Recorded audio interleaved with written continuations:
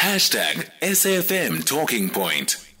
We continue the conversation on the Talking Point. Let me welcome Deidre van Rooy, who is Head of Marketing and Communications at Altron Systems Intergration. And she's been talking a lot about the ways in which workplaces can be environments where women are actually uplifted and not necessarily, in line with what the figures are telling us, that women largely across the board remain at the bottom of the food chain, especially in corporate settings in South Africa. Deidre, good morning to you and thank you for your time.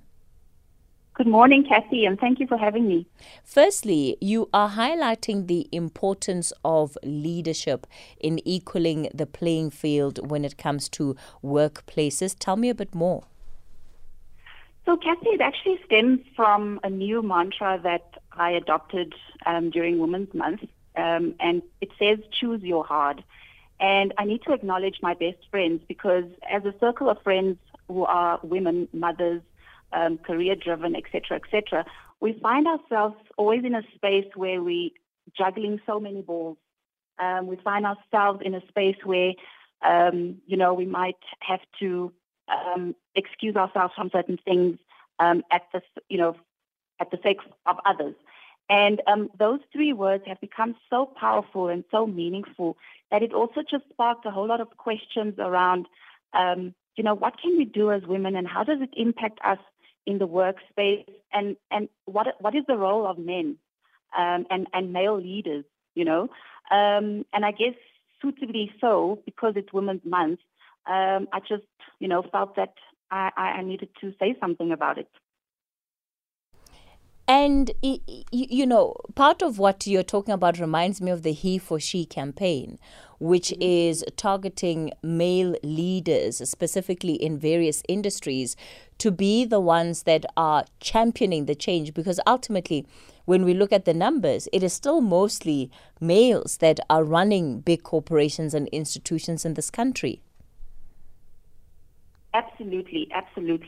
And I think that's why this mantra around choose your hard and encouraging women. I mean, at the end of the day, I'm speaking from personal experience, building up in terms of my own career, looking at my own networks and circles and observing what women are talking about. We obviously talk to each other and we share various aspects of our lives.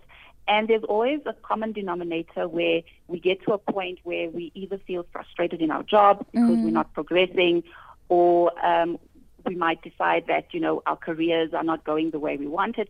But there always seems to be that common denominator around what is my leader doing to help me move to the next step. And unfortunately, most of the times the leaders are male. Now, in my case, I said in the article that I've been fortunate to have both male and female leaders, and there has been, instances, very strong, memorable instances where male leaders have supported me and they have encouraged me and mentored me and coached me to see me move on to the next level. Unfortunately, not all women are that lucky, but it also comes down to, as women, what responsibility are we taking ourselves to also, step up to the plate and kind of find ourselves in an uncomfortable space where we do speak out, and share our concerns, share our frustrations. But I suppose it also comes down to, are there the platforms available to women to be able to do that? Why is speaking out for women in workspaces so difficult? And perhaps you can share from your own experience.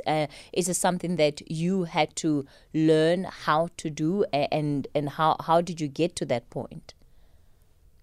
It's absolutely been something that I've had to learn, Kathy. If I think back to when I started as a junior marketing assistant, you obviously deal with all the kind of mundane type of things, within your career, and you don't feel that you have the right to speak up in a boardroom setting because everyone else is far more senior than you. So perhaps your question or your comment might be irrelevant, and you kind of play it down and you keep quiet, right?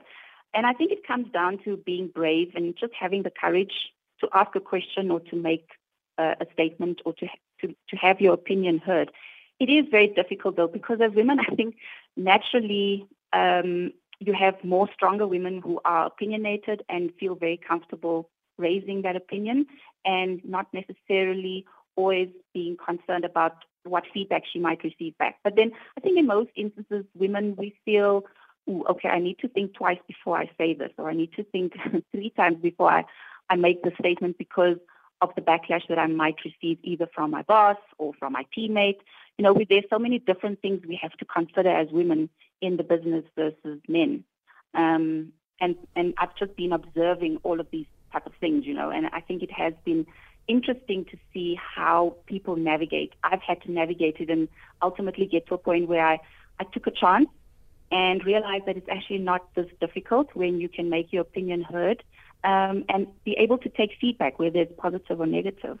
More often than not, it's the negative feedback that people worry about and that often, we struggle to process and we make it personal. If somebody gives me feedback about my work, then I feel like, well, it actually wasn't about my work. It was about me, and nobody likes me. Everybody hates me. The world is against me. And, you can spiral very, very quickly into a dark hole. And I would imagine that there are tools that one needs to actually ensure that it doesn't get there. So to let feedback about the work be exactly that.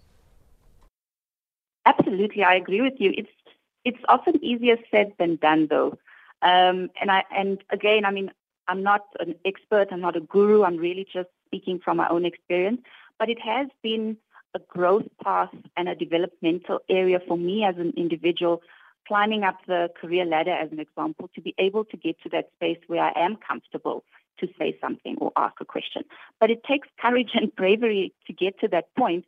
And I think as women, we always overthink things, and I think we find ourselves in that space where we are concerned about hurting another person's feelings or what the person is going to think of me as a person if I say this or if I do this or whatever the case may be.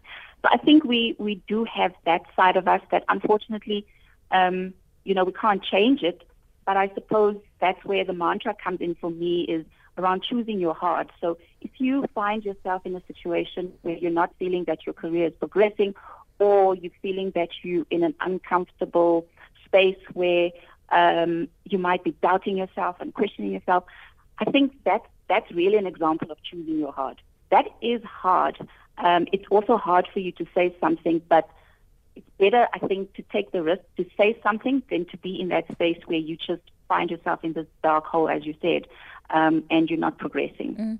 One of the things that you also raise, which I love, is about women being able to speak and recognize their achievements. Because you have a lot of women who are doing incredible things, and yet they can't even speak about their own achievements. And when somebody mentions it, it's like, no, don't say that too loud. No, don't let everybody in the room hear you. It's almost like they want to keep it as understated as possible. And yet the recognition and the achievements itself are such a big thing. How did you deal with that in your life? Wow, that is such a real example that you're mentioning, because I think we all find ourselves. I can think of several instances where I've decided to not share certain things because, you find yourself where you feel like, okay, I don't want to brag, or I don't want to come across as being too confident, or how silly women can be sometimes. We think strange things. But to be honest, I was encouraged by different people in my circles to be more confident and to own my achievements. And like I said, it's something I've had to learn. I've generally always been the type of person that would maybe be shy about certain things and downplay it, which we love doing as women. And really just step up and just say, but you know what, actually, I have done well. I need to also just give myself a pat on the back. How does that impact the way in which you respond to things in an organization then? If you've done good, how does it translate to you actually perhaps maybe getting more money, negotiating for a better position? I think there's different things that can happen in an organization. First of all, I think for you as an individual, it gives you a certain level of confidence, because you feel comfortable with yourself, you feel comfortable with the fact that you have reached a certain point, either in your career or et cetera. And I think that level of confidence can help you then be able to negotiate and have better conversations with your leaders.